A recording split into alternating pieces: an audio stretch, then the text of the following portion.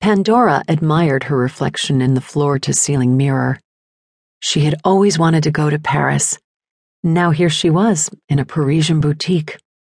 The shocking pink Chanel suit clung to her petite figure. With her unruly brown curls neatly pulled back in a French braid and her vivacious personality, she could definitely pass for French. Except that the French spoke so damned fast she never understood a word they were saying. 6,000 francs, the Parisian salesgirl said. Pandora turned to Hugo, who was seated uncomfortably in a neoclassical, gilt-upholstered chair. He sprang up and reached into his jeans for his nylon wallet. Its Velcro strips made a loud noise as he tore it open. He was so gauche. Hugo displayed a green American Express card.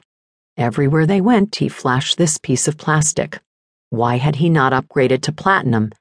After all, what difference did a $250 annual membership fee make to Hugo? He was paying for this entire trip. The hotel, the meals, and this suit.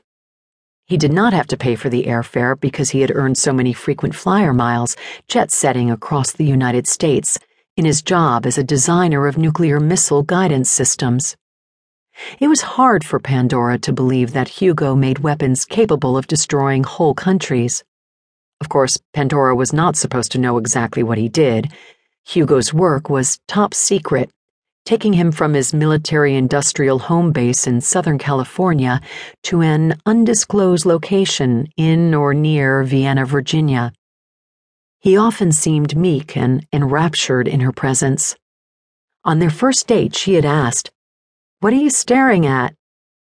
"You. You're gorgeous." Pandora basked in his adulation, but it also made her squirm. Hugo was the dorkiest guy Pandora had ever gone out with, and a dork attracts other dorks.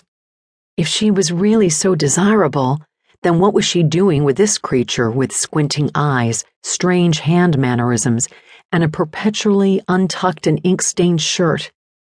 They had been together for 6 months. She knew by now that it was not about the money.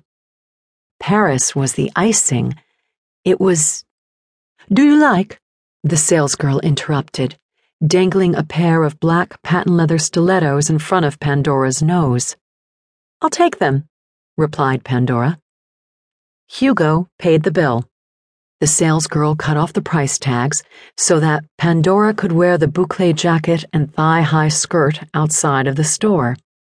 They set off into the chilly night. She carried her mass-produced, mall-purchased clothes and scruffy white go-go boots that no one wore in Paris in the boutique shopping bag. Her new couture outfit put a bounce in her step. Now she truly fit in. She was careful not to get her stiletto heels caught between the cobblestones. They were in the glitzy 8th district of Paris, the capital of capitalist Europe. They slipped into a restaurant. It was intimate and candlelit. Pandora looked at Hugo from across a small table. There was a cut glass vase filled with flowers on the white tablecloth. She wanted to capture his dreamy green eyes in this setting. She took his picture. As her flashbulb went off, another light bulb went off, this one in Pandora's head. His peculiarity is what makes him sexy, Pandora realized. Without it, I might not be turned on. Hugo stared back at Pandora, his pupils recovering from the burst of light. He wondered how much this dinner was going to cost him. He had just plunked down 6,000 francs, the near equivalent of $1,200 US. Even in the new French getup, she looked blatantly American.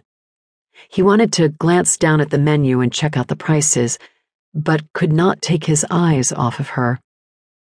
He was crazy about her. He knew it, and she knew it.